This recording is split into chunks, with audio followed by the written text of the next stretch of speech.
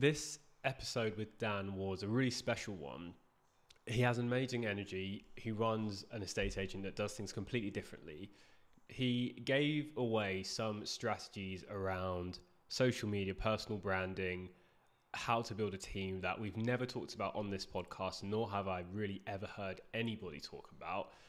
So if you're an estate agent listening, definitely have your pen and paper out for this one, because there are some ideas in there that will genuinely, really positively affect your business if you go and implement them. Not only that, but he shared completely openly, vulnerably, honestly with me the entire time, particularly as we got toward the end of the podcast. So yeah, enjoy this one. I know I did. Energy's still really, really high from being around Dan. Without further ado, hope you enjoy the episode. Welcome back to another episode of Prop Sessions. Today, we've got Daniel Lewis on, the owner of Free Agent. Really, really excited to have Dan on today. He's got a very, very interesting story, interesting business model, very successful estate agent. Without further ado, Dan, thank you very much for your time and welcome. That's a lovely introduction, wasn't it? Thank you very much. I was wondering what you're going to say about me then, but we'll go with that now. Thank you. That's very humbling to hear something of that stature said about me. So thank you very much. Appreciate it, and great to be on. Absolutely. And we were just to dive right in. Obviously, we'll go into your business and all of that. We'll get into all of that because I think people find that very interesting.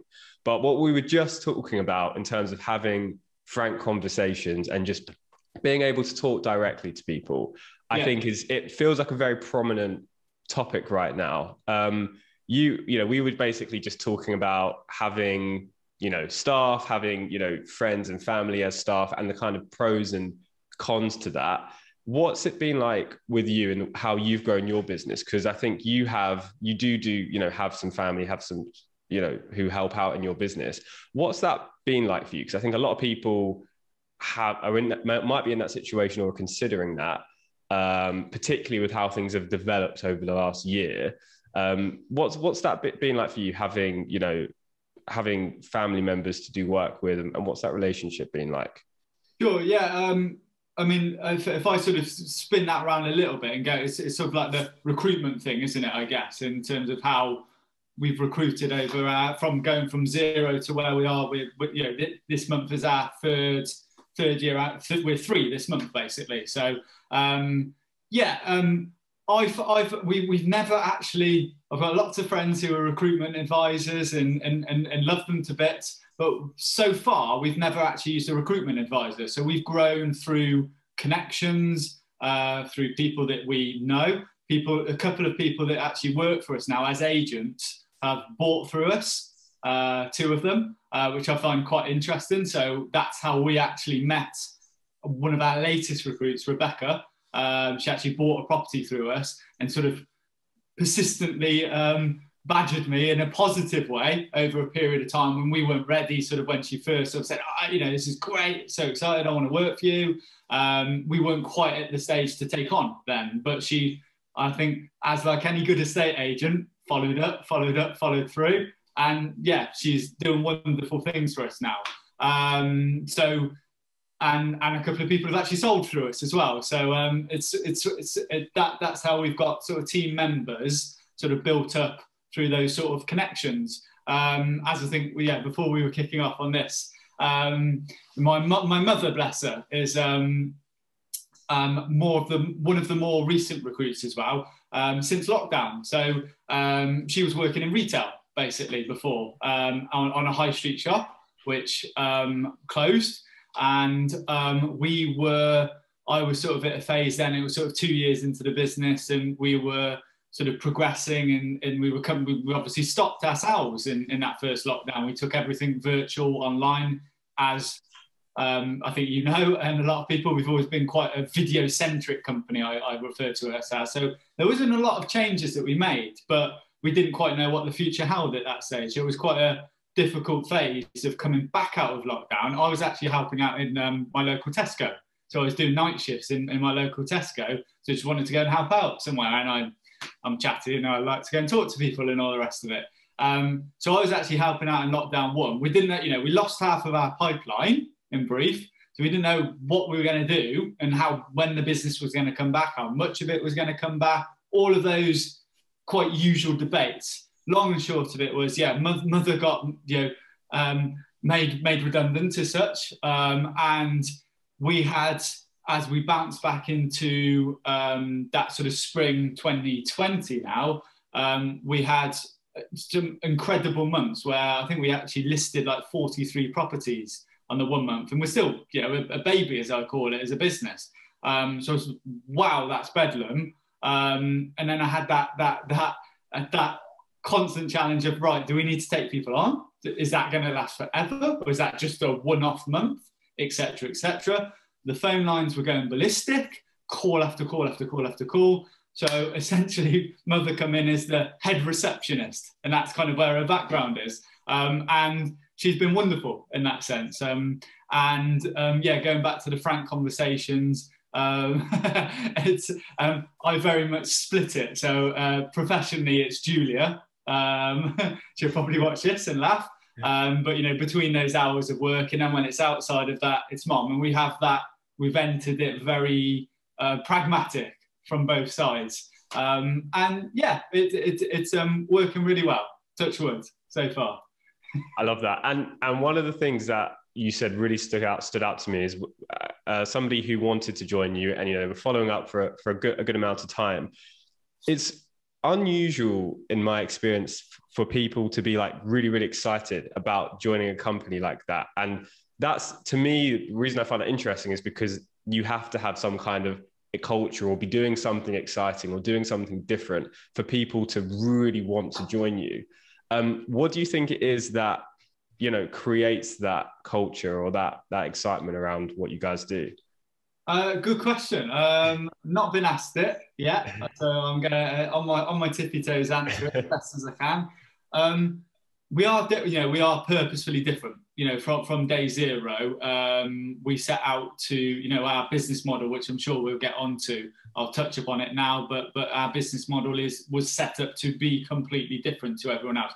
There's risks that are obviously involved with that, which we were well aware from day zero. But the intention was to have a USP to be, right, you're all going that way, we're going to go this way, and that is a challenge in itself. From creating that on day zero to my job now is ultimately to look at everything and go, right, okay, that's where that's all going. We're going to sort of try and create our own path in its own way, whether that's through videos or through visual stuff, augmented reality, whatever it is. What's the next thing?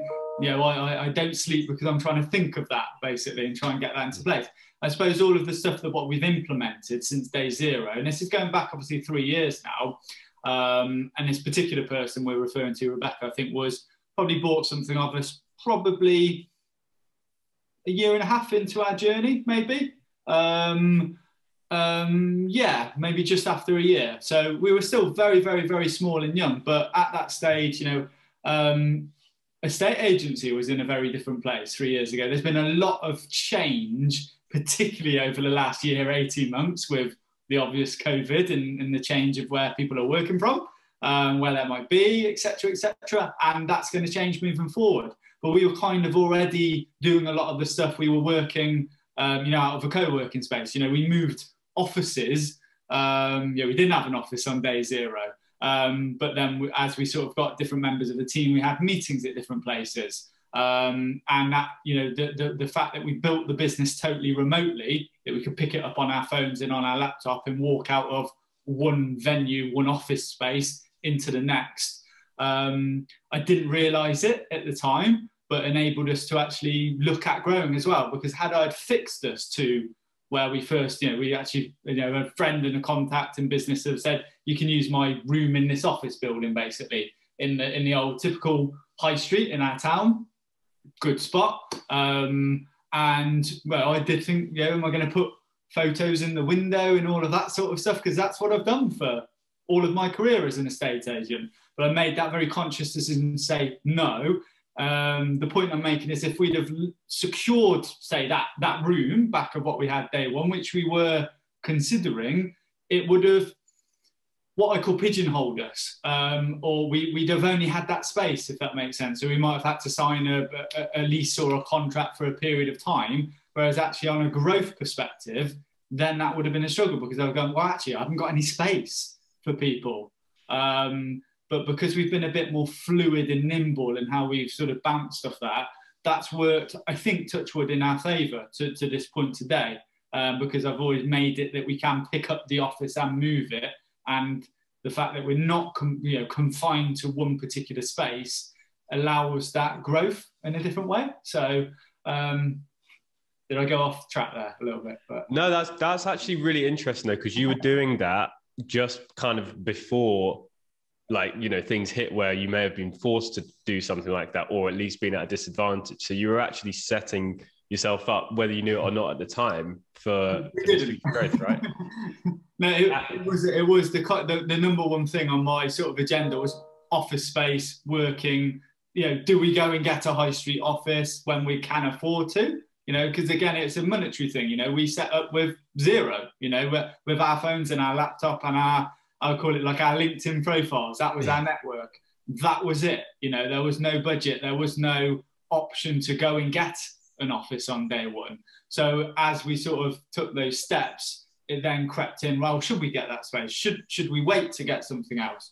It's still kind of a debate to today, as we're looking at it structurally and strategically as we look to take our next steps. I think it forever will be, but the bottom line is, I keep coming back to, right, we've got to stay nimble, we've got to stay agile, we've got to be, you know, able to appeal to all of our staff. So it comes back to, you know, yes, she was excited. So she liked the idea that we were meeting up in a local hotel, you know, once a week or whatever. And she quite liked that idea that we then were going to a co-working space, you know, once every couple of weeks for our bigger team meeting.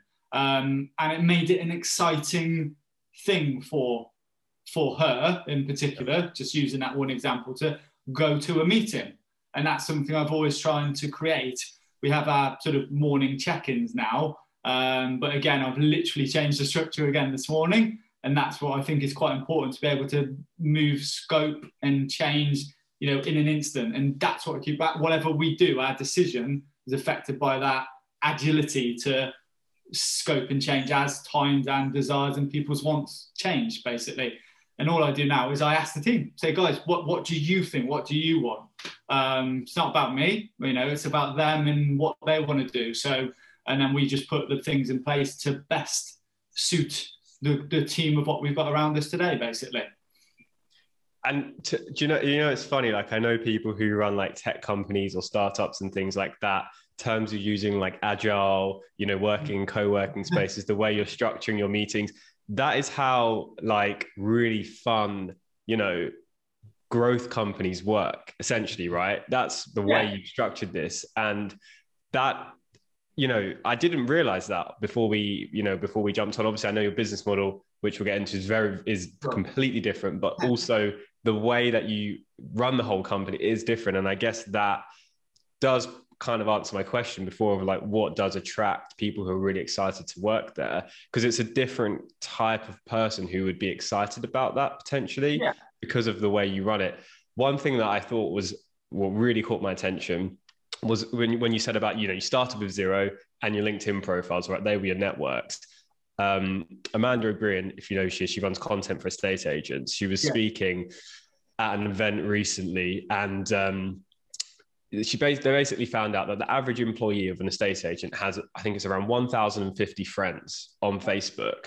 And there is so much more power in content being posted from those personal profiles than the company profile. Because if you're somebody looking to sell a house and you know that person and it's coming from them rather than a business, more of a salesy kind of thing in the back of their mind, that carries so much more power. It's really interesting to what you said about starting with your, you know, your LinkedIn profiles, which is kind of along the same lines. Can you, tell me a bit more about that? No, you're bringing it out of me. Thank you. Yeah, it's so we're quite passionate about what I call personal branding. There's a lot of people. I'm going to do a quick shout out to Gail Partridge, who's part of Agents Mutual. Do you know her by any chance? Or? I It rings a bell. I don't know her personally, but her name rings a bell. I'll intro you. We'll sort it out. But I did a training course with her going back some years now when I was in my employed days through my old agency, basically. And Gail, to this day, as you can tell, inspired me, no end.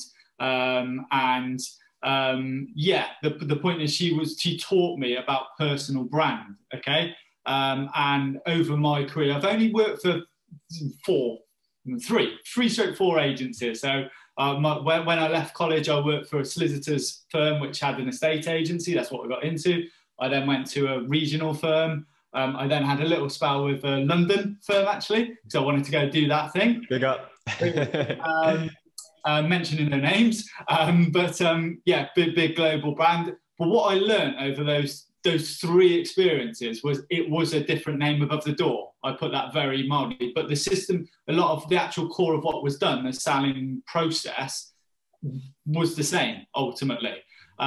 So Gail then sort of taught me. She was the first person who sort of opened my mind to go, that brands create obviously traction and people like brands, and I love brands. I'm absolutely passionate about that. I get that, but it's also about the person. And as I then went through my career before Free Agent, I actually found that people didn't even know who I worked for towards the end of it, because I was pushing my own personal social media profiles consciously at the time, through what I'd learned, through Facebook, through Twitter, through Instagram, through whatever was available at the time, to build my own personal brand. So I would turn up at places and go, it's Dan, that's it. Who do you work for? Oh, right, okay. It was kind of a secondary conversation or consideration by the said client. And that's when I went, oh, okay, that's really interesting. And that's what I've taken that into when it was just me and my partner when we set up Free Agent, as I say, ground zero, with LinkedIn, a bit more exuberant, Facebook profile, Twitter, and our local network. That's what we took. And yeah, I did do everything purposefully through my personal profiles when we set up, because of those reasons, actually, that I was the person that was known, and hopefully people might like me. They might, who knows? But they know Dan, and that's when I sort of come up with the thing of I changed my names as well, Dan Sells Houses, because that's kind of as I walk down the street, I thought, Dan Sells Houses. That's kind of the thing, bit cheesy, bit corny, but it kind of worked. Yeah. So I actually changed my name on all my profiles to Dan Sells Houses, and then it's kind of been that go-to person. I want to sell, Dan Sells Houses, and use that basically to get us out the ground through social. Through pushing our content through there, which I still do. So my social strategy now to this day runs that we've got our company social media. I've then got my personal profile, which on my little list of things to do today is, put some out on my personal stuff that was on the company profile the other day. And then our agents, what we're trying to do as best as possible is build their personal brands as well. Because that's really important to me. So yes, they have the company backing and support of what we provide as a company, which is forever tinkering and trying to improve. They get my support as well. Plus then in the middle of that, they are their own people. And that's important to empower that and embrace that. They've got their own contacts. They've got their own styles. And that's something that we've really tried to work on and are continually working on to push their personal brands. So yeah, does that answer that one for you, sir? Yeah, absolutely. I think it's really, really interesting though, because I think, the topic of personal branding, it's more of a conversation nowadays. And in typical Dan fashion, you're a couple steps ahead of the game, right? Where you've got your team actually building that themselves. What's that process been like, having, you obviously, I'm assuming, you've got your personal brand, your profile going for some period of time successfully, then going to say, okay, cool, let's get you guys involved in this as well. Practically, how has that looked in terms of them going out and building their own presence? Yeah, another great question. It's a work in progress, like with all things. And that's because you can have people are different, okay? And that's good, that's brilliant. So I know, and this is something from when I was 17 and started out in a estate agency, not everyone is going to love me. Although I absolutely do cry myself to sleep and have sleepless nights over that, I've learned over the years that that's just how it is. You know, I'm not going to be everyone's cup of tea. Fine, you know, I'll go and concentrate on the people that I am. And that's something I've learned. And that's what I've had to try and now try and impart that on our team. You know, if they lose a listing and if you know, they get really heartbroken over it, and that's good because they're passionate over it. But sometimes you could have every trick in the book, every media source, every you know, throw the kitchen sink at it. But sometimes you might just not gel with somebody, and that happens to me still to this day. Nothing wrong with that at all. I use very much 80-20, go and work on those ones that do want to work with you, and that's fine. You know, no problem at all. You can only do what you can do. Coming back to the personal brand thing, if I look at our current team at the moment, just quickly, as I say, people are different. So we've got Linda, who basically, she won't mind me saying this, is a lady of a certain age, shall we say. So she plays a lot of tennis, okay? So our strategy with her is quite different to Rebecca, who's younger, basically. So Linda, you know, goes off and networks with everyone in her local patch in her village because she's playing tennis with them all around. So we purposefully drive that, basically, and empower that to the point that I've taken up trying to play tennis. Love it. I'm actually going to play tennis with Linda, with her club, because it's now all opening back up and all the rest of it, tomorrow, Saturday. So then I'll meet the people, etc. So she's got a network through that. So although it's not driving it wholly through social media with Linda, for example, she's still got this very good network of what she works on a daily, weekly basis through the groups of people that she knows in her local patch. And that's what we've really gone, okay, that's cool. That works. You know, we've sold for several of her tennis players who she's on a team with, or she's beat or played against or lost against or whatever. And that's still in my head. That's her personal brand and that's her network. And we've just gone, that's cool. That's what you enjoy. Go and do that. And just have in the back of your mind or you know, on your racket, freeagent247.com. So every time you hit it, maybe. Like that, yeah. I can see it across the racket, the branding of it. That would be pretty literally epic. Just emailed somebody saying, can you print logos on tennis balls? Literally just before this meeting, ? We'll see. I can definitely see the bird on there. Yeah, I could totally see that on the tennis balls. We'll I'll let you know next time we catch up. I feel like this is basically turned into a masterclass. Like, you realize how valuable this actually is in terms of what you're doing, because essentially, like, this is what, you know, other countries, you look at America, you look at Australia, that they're more kind of at this pace. But the way you've done, obviously there are American companies who are now in the UK, you know, with varying degrees of success, but the way I love the way you've done this, of looking at a personal brand, not just because most people think of personal brand, social media. Yeah, absolutely. Right? Yeah. And that's it. But actually, it's personal brand is wherever it's you, right? So it can be you in tennis, it can be you on the toilet, right? It's you're there 100% of the time. So and I also love how you look at it individually per team member. So the different differences they have. So how Linda, you know, her strengths are more around her physical network, playing tennis and stuff like that. What's it like for other team members? But yeah, taking that a step further. So I'll use Rebecca as the young. So we've built up. So she's got her own platforms through social media. You know, Free Agent 247 Rebecca, and she drives that through. So as I say, we've got that company social media, my social media. That sort of does that as a support network that is a constant. And then in the middle of that, we're building up what I call these stepping stones. And Rebecca is an absolute prime example of, personal brand, social media, you know, where my head goes, absolutely, in the first instance. And so she's got her own platforms. We've been quite selective about it, good time, etc. And you have to put the effort in. I say, you know, from day one, bless her, she wanted to do everything and go, I want to be this and do that and do that. Brilliant. Now, when you get busy or busier, that's hard, believe me.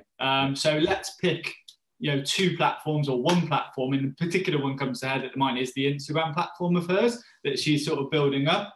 And she's able to network with people in her local community through that channel. So she can, follow the local kitchen place in her patch, in her town, follow the local handyman, and shout out to them on Instagram stories, etc., etc. So that's a little strategy of what works for her. And that's building sort of up in the middle, whilst we've still got these wheels of support going round to like that keep it a constant with the properties and the videos of what we do going out there. So she doesn't have to think about that, but then she can still take it on her own personal brand and build it up that way, by networking with the local places, basically. Knowing those, which has been a little bit hard over the last year, more so, but still not impossible. It's still been plenty of creativeness going on out there by local places in terms of their diversification, which we obviously have to support it, show you support it. And that's our sort of funnel channel there with her.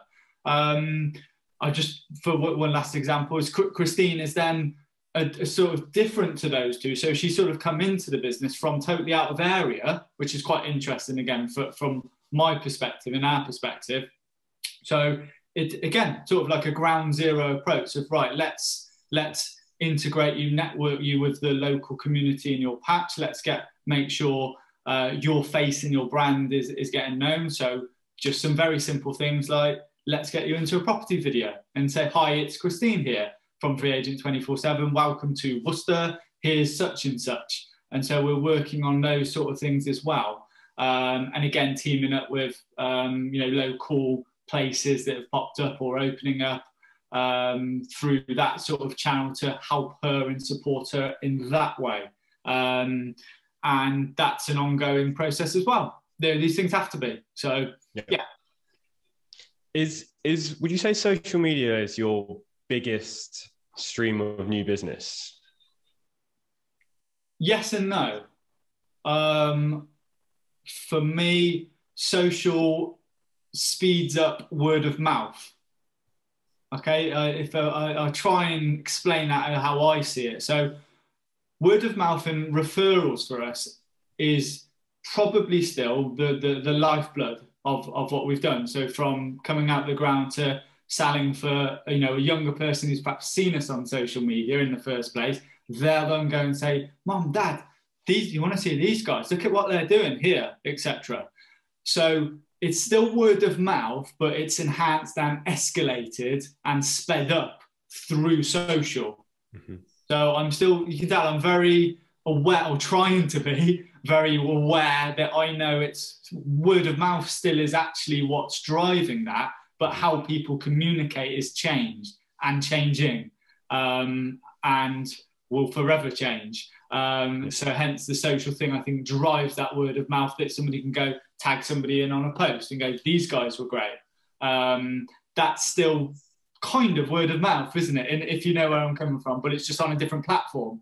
So might be a load of nonsense, but no, so social media is word of mouth, right? Because it's people talking, right? The media is social. Do you guys do much on paid social media, or is it all organic? That is where can I hide in this room on this podcast? I don't know if I should hide or not, actually. No, is the answer. I've never done anything paid, ever. And that we've started this conversation. My sister is in social media management, paid PR, all the rest of it. So I've got the obvious person to do. But no, since day zero, we have not spent a penny on paid advertising. So yeah, it's all been organic, rightly or wrongly. I know there'll be people screaming at me for this, and I know there is. just bear with me. I know. I've taken the approach that I like that organic approach. I think the results you get from that are more genuine, they're more specific, they're better quality, etc. So I've put that extra legwork and effort in myself ultimately to build that and help our agents, as I say, do that. Hopefully that's shown. And But that's not to say I won't be looking at that. And it's again, it's a constant on the agenda, basically. So, but again, from, as I say, zero budget, zero start, it wasn't an option on day zero. So I went, right, I'm going to go through my network, through my organic nature, see where that gets us, quite literally. And then we'll take a view as that goes, you know, despite being screamed at by somebody every week to say, you should do this, you should do that, you should do this. I get that. I think it will come and we will trial things out, etc., etc. But our approach has been okay so far. But to grow and go to the next level and in steps, that's when we've tried to get to the threshold we're at now to then be able to look at it more cost-wise, and all the rest of it basically that goes with that. And I think, you know, it kind of ties in with how you've approached the whole business. Like, you've done it the way in which you feel is best, which oftentimes is against what most people are saying, right?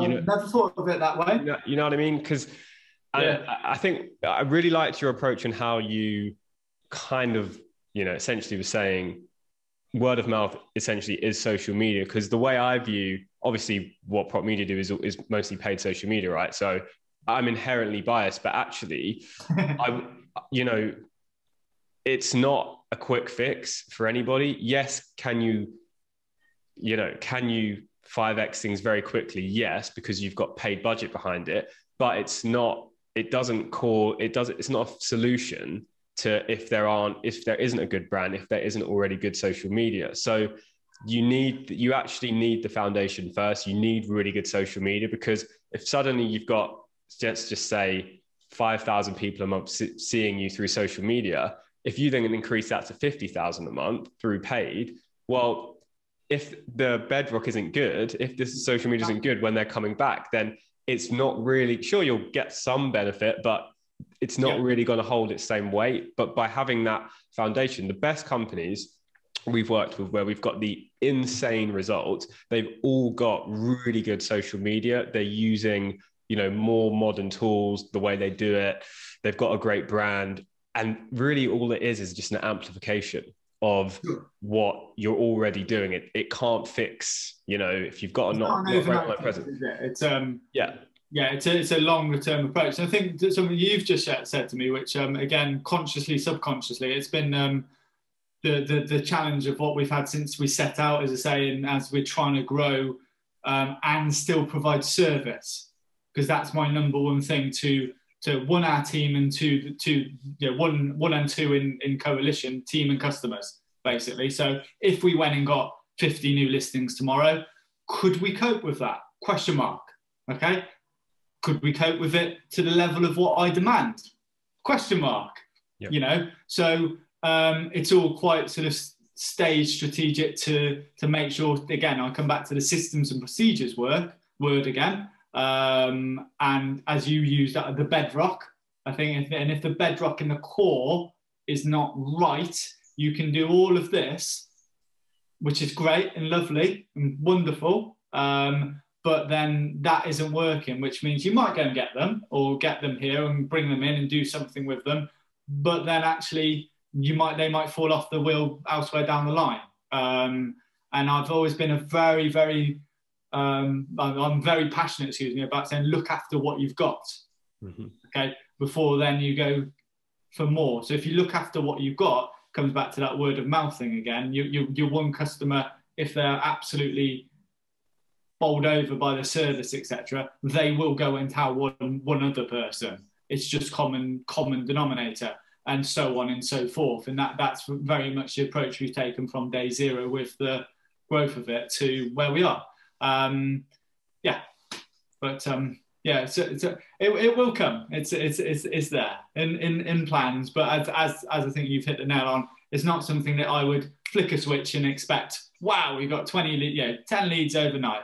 I think you've got to look at it more longer term and have that very strategic approach with it when you do something. So again, getting to a place where we're stable and financially able, and all of those sort of very grounded, ground basic stuff that we can look at a period of time for 12 months plus, isn't it? But as far as I'm concerned, that we know we're going to do that whilst we're doing that, and this is our strategy over that period of time. that's when you're going to get the best results, isn't it? I feel so. Yeah, totally. Like I remember when we do stuff for us. Take ourselves as an example. When we've used paid and we've very quickly got a lot of new clients, which is a fantastic. But like you say, can the team maintain that level of service?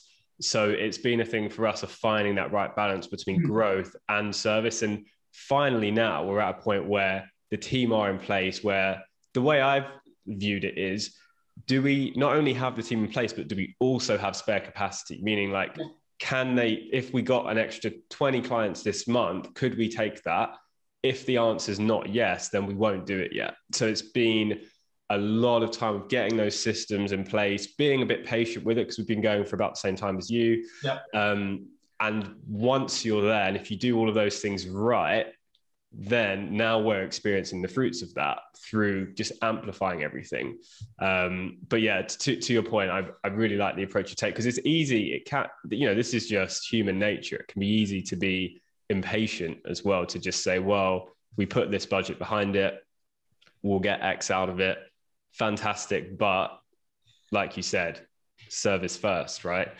All right, I think we've been going for a little while. Let's talk about your business model, because this is really, really exciting to me. I remember when we first connected, probably a couple of years ago now, never seen anything like it. And it's been amazing to watch you grow through social, mainly is how I've seen you guys grow. You can see that if you're watching, this will be on YouTube. You can see the video behind on Dan's screen. They're very, very video centric as well. Tell us about your business model, because you're not a typical estate agent. Okay, so yeah, as if for anyone who's been watching, I've touched upon this, but yeah, we going back just briefly, in my history, as I say, 17, left college, went into a high street, set up a high street firm agency, basically office based, fantastic. Was there 3-4 years. Went to a regional firm and was there 7-8 years. Many happy years and great experiences. Still speak to all those guys and gals on a weekly basis. But always had that desire to go out and do something on my own. Ultimately, whether it be through one of those companies and go and set up an office or something else, wasn't quite sure. But that was, if I'm doing a estate agency, I kind of want my own thing of some sort at some stage.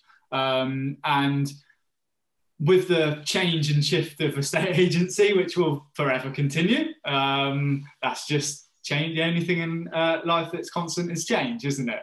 But as I watched this over my 10 years or so, as I say, and had that brief spell in London as well, and what I sort of took away from all of that was, right, okay, if I do this, I want a USP, is what I come back to, something that is different to all of these offerings, which are all, I love all very dearly. There's, nothing wrong, as I say, that's fine. But I wanted something that would be a USP, as I call it. Our videos, everyone can go and do videos. Ultimately, that's fine, isn't it? That's not a USP as far as I was concerned. So yes, I was going to try and build it around that and use that, absolutely. But in terms of the charging side of things, this is where we sort of went, right, let's, everyone's charging, there's that constant debate over what do we charge, how much do we charge, what's my value, all of that sort of stuff, which, absolutely fine. Get it, understand it. But I kind of wanted to create a level playing field as much as possible. So we sort of, in a nutshell, flipped the model on its head. So our vendors pay nothing to sell their property. We provide all of the marketing, so it's our risk, our gamble. So we put on professional photography, videography, floor plans, Matterports, social, digital, whether through myself at the start or then as I'm trying to grow, different people, etc. But we provide all of that, all of the viewings, no hidden costs, etc., which gave us a USP and was something that hadn't been quite done before. Risk involved with that. And basically the purchasers pay a percentage on top of what price we agree at, and that goes through and gets paid through the solicitors and only on completion. So sort of little flip back round, which gave us the USP of what I really wanted in the middle of that to go to market with. Because, you know, we were going in, yeah, just look at our local patch, we were going up against local, national, regional brands that have been there for years and years and years with massive budgets. So I knew I had to have something that would set me apart or us apart from them, you know, on the kitchen table, so to speak, or on the lounge sofa. Right, okay, these guys are totally different. They're not just, you know, charging a percentage or a fee or whatever. It is totally opposite to those. One, to make us stand out, and two, to give us a chance, basically. And did we know it would work? No, is the honest answer. That's the question I get asked all the time. Let's say from high street agency for 10 years. No, we didn't. That was the risk. But for you know, I think I'd seen enough over my time to understand that if a buyer wants to buy a house and a seller wants to sell a house, it's our job to get that best price possible. And ultimately, if you want to make that deal happen from both parties, and as me, Mr. Estate Agent, Mrs. Estate Agent in the middle, that makes that happen, you will make it happen, basically. And if they don't want to do it, then that's fine. You know, over my years, I've got millions of examples of, you know, people, when you find that buyer who wants to buy a property, they want to buy that property. They don't want to buy the house next door because the house next door is different. They want that property. So it's playing on emotion, yes. It's using the bespokeness of every property. And yeah, does that answer it as good as possible for now? Yeah, totally. And, you know, I'm sure, like, you know, loads of questions could come up about it because it's so exciting and different. I guess, like, one for me is, when you do attend a valuation, you do attend a market appraisal, what is that conversation like, and is there like a typical reaction from a vendor when you explain how your service works? It's every reaction can be different to the next. So, you know, again, local patch wise, hey, we're not known to everyone in all places, so we can go to somewhere and they might not know exactly. You know, we still get messages come through on a daily basis saying, how much do you charge to sell a house? Right. Question mark. You know, I still get friends, acquaintances I've known for years. Dan, you know, thinking of selling my house, can you let me know your costs? Question mark. So that message hasn't drilled home, and it may never. You know, that's multi-millions and billions of pounds of educational budget, isn't it? To educate everyone that's how we do it, and that's the charge, i.e. zero. But what it does is it creates that first lead mechanism. So anyone who's interested in it will go, hang on a minute, how does it work, etc. Give them a call, or let's get in touch with them. Great, as far as I'm concerned, because that then allows us that opportunity to pick up the phone, engage with them on whatever platform it may be, and start that conversation from there. I have to say, I find it unimportant, or less important than I thought it would be over the years gone by. So it makes a conversation quite easy in terms of, you know, you do all of that, great, you know, you do all of giving me all of that, what are you going to charge me? You know, that's what I got to when I was in my previous years. Yeah, every time, wow, such and such is going to do it first. Yeah, but okay, back up your value and know your worth. 100%. I get that. I understand that. But it makes that conversation a non-conversation. Well, we do all of that, and that's it. The conversation is slightly different because they have questions to ask about the model and how that affects things. So it's just a slightly different conversation at the end of that. Well, hang on a minute. So you're going to give me all that, and you know, can you assure me that we pay nothing? Absolutely. Okay, well, how is the buyer going to react to that? That's a natural thing. As we've gone from 0 years to 3 years, we've obviously got, well, we have got hundreds of case studies of situations that we can then reel off to this client, etc., and support that. But as I've just touched upon, I found it personally less of a deciding factor for our vendors, actually. I think it makes a conversation a non-conversation. It makes that thing about you know, well, he's charged me that, or he's going to charge me this. You know, it's actually, I like it because it's so transparent. That's what we charge everyone, and that is what the buyer pays. It's exactly the same on every single property. So there's no grey areas. You know, there's no favoritism. There's no favours, because I've known somebody for 20 years and my cat used to crawl across his land, and that means he should have a deal with us or whatever. It's this is how it is, full stop, finito. You know, nobody pays more, nobody pays less, very clean. And on my personal conscience, I found that one of the most refreshing things as an actual agent, to go, that's what it is. I'll come back to that. I'll come back to the point I was making, which is, but over the years gone by, I think it's less of a deciding factor for vendors, particularly for us, because of the service element, actually, which I sweat constantly. My stress is, I want to provide the best service we can and the best marketing we can to help sell that property. That's all we're here to do at the end of the day, and find that buyer and attract them in, and everyone be happy and everyone move on. That's what I want to do every single time. That's my desire. The costing is yes, on a commercial basis, has to come from somewhere, but actually you're making the parties happy. That's my key focus. And I think over the years gone by, and hopefully moving forward, that's what people see more so. Certainly when I go out to somebody, yes, it's brought into conversation, but they'll through that word of mouth or through that recommendation, they'll go, wow, you dealt with or you sold such and such property. The video you did on their property was great. You know, can you do something like that for us? Or you were available 24/7. You know, I was on the phone to you at 10 o'clock on a Sunday night, Dan. A quick conversation, but that stood out to them or whatever over the freeness. Mm-hmm. So it's kind of, and we didn't know how that would go day zero, or who that would attract, the client that might attract, etc., etc. Because ultimately our business is the key target person is the person or the property that, you know, in a nice way, every estate agent has said, here's all of my buyers, as I've done over the years. You'll have no problem selling this house, not a problem at all. It's going to sell. That's our key property, you know, and that's sort of what we've gone on to attract on the whole, is those very saleable properties that have no problem selling, and that's what we set out to do, basically.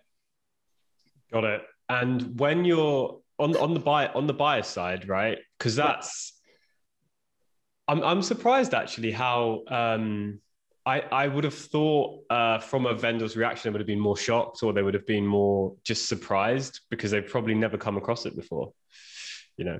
I think that's softened over the year. I think with the shift and the change in everything in the world, I think that's had an effect. So had maybe COVID not happened, maybe that conversation would still be a bit more evident. Maybe when we go into, but then, you know, we are going into different areas, you know, dotting around, trying to spread our wings a little bit. You know, I was in neighbouring county last Saturday, and I'm trialing these things out. We have gone and sold in neighbouring counties, and I sort of got to that stage. I didn't know these customers from Adam, excuse the expression, so it was very much I'm going to go and value your house and then talk to you about free agent. Great. So they didn't, you know, they just inquired about one of our properties, basically, but I specifically wanted to go because I knew it was an opportunity to sort of just sense a reaction, basically. And I went through everything, and that, oh, okay, fine, that was it. Okay, so cool. When are you going to get your mortgage advisor to give me a call? No questions asked. So do you want to go back to that at all? So they'll have to kind of like something. Is that all okay? Understand? Yeah, that's fine. No problem. We get it, Dan. That's fine. You shut up, Dan. Is what happened. Okay, that's fine. Off we go. So yeah, but for the next person, it's like anything in this world, isn't it? The next person I probably speak to after this conversation is going to totally grill me about it, left, right, and centre, and then I might never have it again for another month or so. It's yeah. So that's the fun of estate agency, isn't it? Interesting as well in terms of like I didn't know about like the selectiveness of properties as well and how that plays into it and the emotion that you're able to use for buyers. I think that's really, really smart how you've angled the business in that way.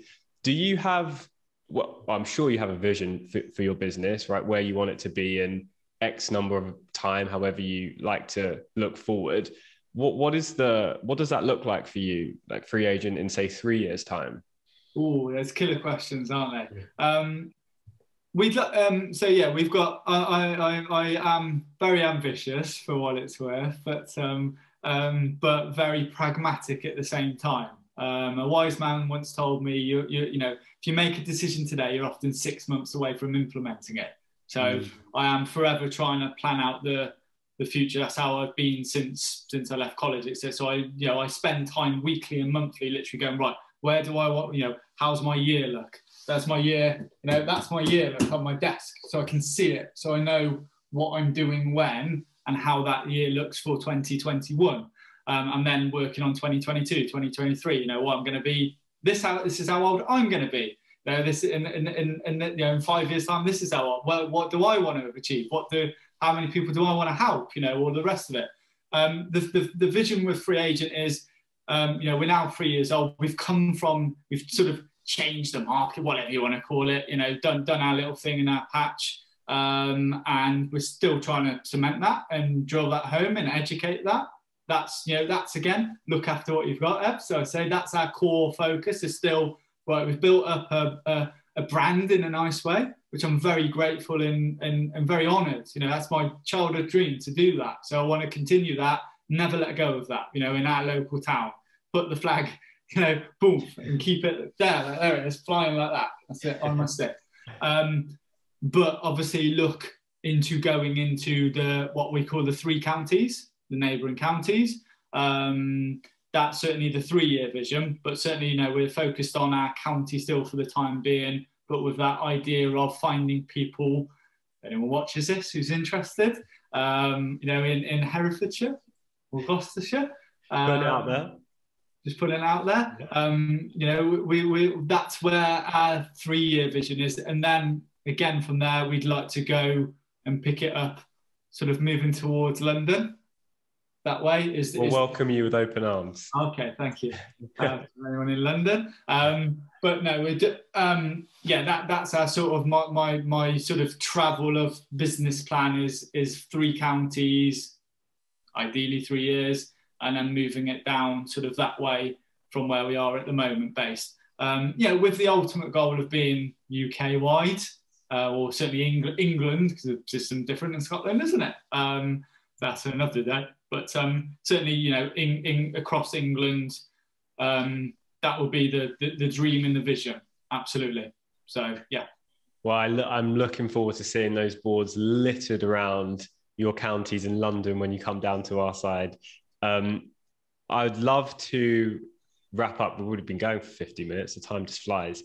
With some fun questions for you. Just a couple of little ones for you. So, cool. First one I got for you is, in a estate agency, what is one of your biggest pet peeves that you see?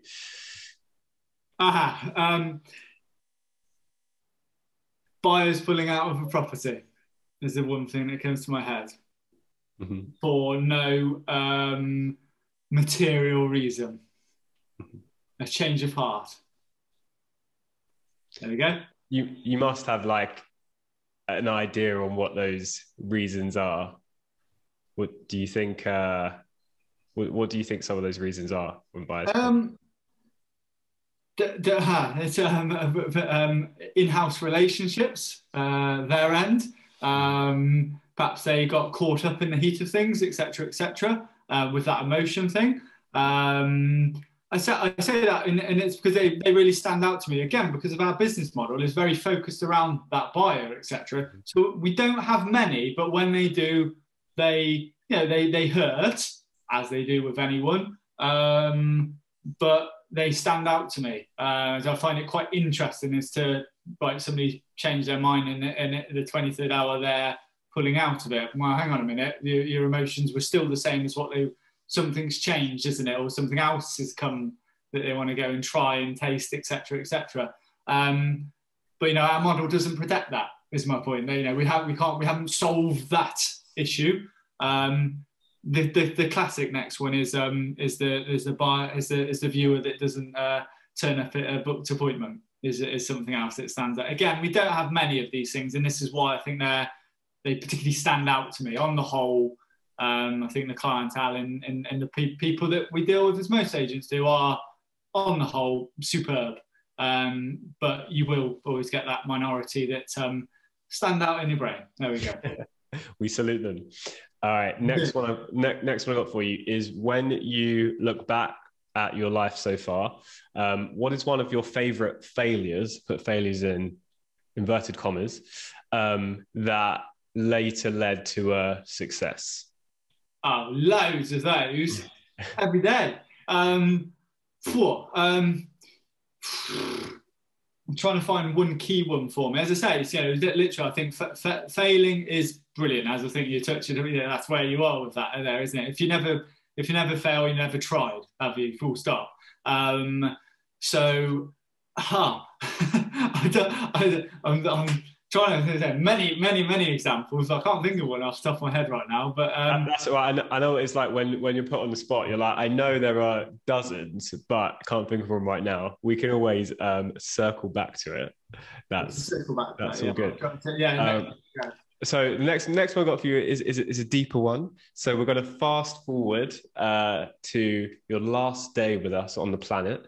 So you've set out, Free Agent is nationwide.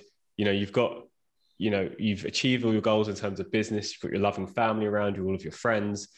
It's your last day on the planet.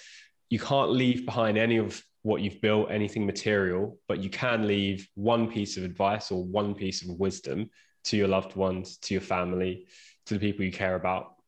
What would you leave them behind? Never give up on your dreams. There you go. Love it. That's it.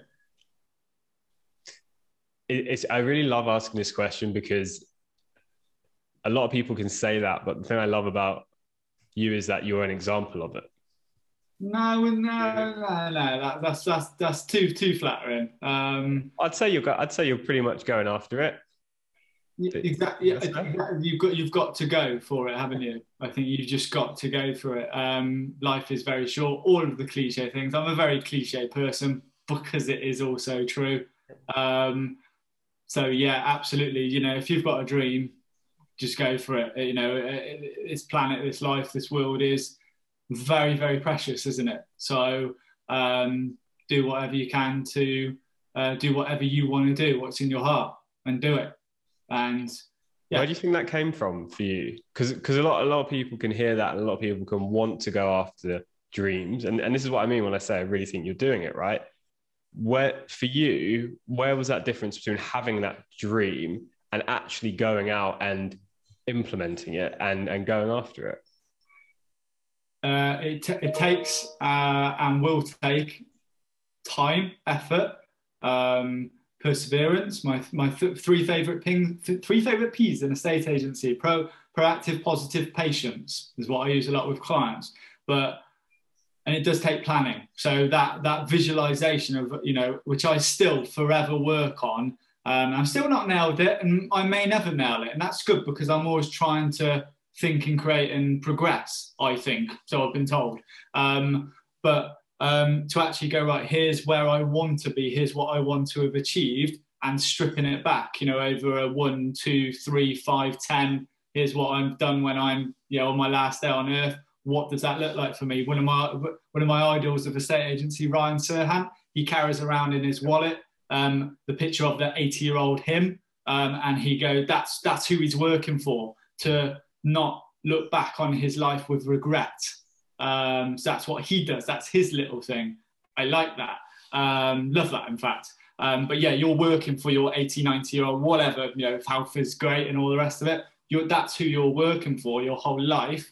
And yeah, the one thing that drives me is that regret of not doing the best I could for the people and in my power to do that. But yeah, it does take planning and time. So you know, you know, as I say, I was in Tesco a year ago, helping out, working out. Now that was for several reasons, Eb. That was because, one, I wanted to go and do that. Two, financially, that enabled me to take less from the business in a time where we didn't know what was going to happen in 3, 6, 9 months. So I think that sacrificing and sort of having that total open-mindedness to go, here's where, and having that ability to change on it and not feeling like it's there for you. And I love Tesco, by the way. It's great. I had a fantastic time there. So, and you're just remembering your roots and your grounds and where you are and what you want to do, but actually putting together a street. If you really, really want to achieve something, here's the word of what I'm trying to get to, is desire. You can do anything you want to do as long as you really want to do it. There's no, I really, really believe that. No matter who you are, what you've come from, what your background is, I think if you've got that desire, you have to hold on to that desire. You may do a million different things before you may get there, but as long as you've still got that there, that's then worth something living for and fighting for. And that's what I still fight for every single day. Full stop. Something that really, really stands out is that you've got this big vision, but you've also got the roadmap to get there. And usually, it can be easy to have one or the two. You can have all of the structure, which is great, but if it lacks the vision, it's kind of hard to ever reach that height, and vice versa. If you've got the amazing vision, but you haven't really got the practical roadmap to get there, it's going to remain a vision for a lot of the time. And the other thing that really stood out for me of what you just said is actually the humility aspect of it, of actually being able to say, yes, okay, here's where I am, but I'm never too big for my boots, Yeah. And I think I really feel that is what holds a lot of people back. I know that I went through that when I started out. I started my first business. Well, technically, I started my first business when I was about 8, selling sweets at school. Yeah. But we'll say when it was 18, and that really came up. It was, I perceive my identity as this person, therefore I'm almost a step above. And it took me years of undoing, of just getting smacked in the face by life to realize that attitude just does not serve anybody. And also it doesn't feel good. And now I'm the first person to, when something, shit hits the fan, or something's up, or, someone needs some help, I'll be the first person to get there. And it's that humility element. And I really feel like it's that ego that can hold a lot of people back. Egos in a estate agency is also a really nice common topic, but I really feel from yourself, there is genuine humility there. And is that something that has that been just your personality, or has that been honed over time? That's a deep question, isn't it? I'd like to, it's me, it's who I am. There's no two ways about it. I think that's just something just to be sat here today having this conversation with you, I'm grateful for it. I think it's incredible, that you've reached out to me from London and said, Dan, we've been following you on social media. Wow. That blows my mind. I just do what I do the best I possibly can for me, my team, and the people every day. And that's my focus. Things happen around it. Super duper. Love all of that. That's great. But I'm just very focused on absolutely doing that. And it's me. I'm just totally grateful for any opportunity that I've ever had or will ever have that comes across my radar and across my desk, literally. Yes, I will work 24/7 to get there and try and make it happen. But as I say, I'm just humbly grateful that I've ever had this opportunity to even do some sort of thing in of what I want to do. That hasn't come easy, and as I say, there's a lot of planning and motion that comes in that, and that's due every day. And I think that's something. So I know, particularly in a estate agency, I can have a fantastic call, and then the next call could be a terrible call. Somebody's pulling out, or we're losing an instruction, or whatever it may be. And so I try to remain on a level amongst that. So although I am a very positive mental attitude person, and I really believe in all that, I also know that there is a line which I learned over the years of, right, okay, you're up here, Dan, great, but you're going to be down there in a second again, literally in a second. Yeah. So let's just keep doing what we do as solidly as possible, and then we'll see, you know, hopefully that will get us some places, and I'll be able to do what I love every single day, full stop. Yeah, thank you for sharing that the way you did, because I was literally just having a chat, and I'm going to send this to him, to my new sales director. He's doing really well at the moment, lots of new clients, really, really excited. You know, energy is really high. And I said, this is amazing, you know, enjoy this time, but also never let yourself get too high or too low. You know, try and maintain that, you know, a bit of balance. Of course, enjoy the highs, celebrate them, feel them, you know, that's part of the whole journey. But likewise, you know, always try and maintain that balance. And I really like the way you explained that, because I was literally having this conversation last night. You're only as good as your last sale is my classic one, Ebs. Or you're only as good as your last day, isn't it? Yeah. So if I went out tomorrow and messed everything up, that's what people would remember, wouldn't it? Yep. So yeah, you see it in sports all the time, right? Particularly fighters, it's their last fight that everybody remembers. And this really nicely bookends, I think, the podcast, because I asked you at the start, you know, you had that example of people being excited to work for you, and I was curious to know where that came from, because actually that's, you know, really uncovers a lot about you and the business to actually attract that.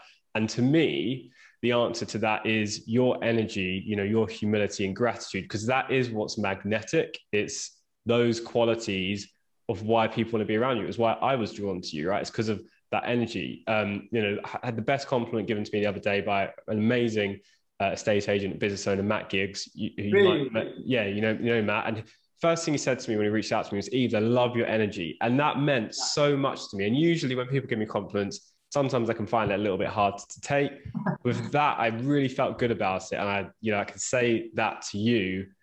I love your energy, and that is what's magnetic to you, you know, and that's why you know, you have the success you do, and that's why people want to work with you and be around you. It's that energy. So I think the thing I'd take it back to you just very briefly is your passion for what you do. I'd say that desire of what you want to do, and you're passionate about it. That shows with you.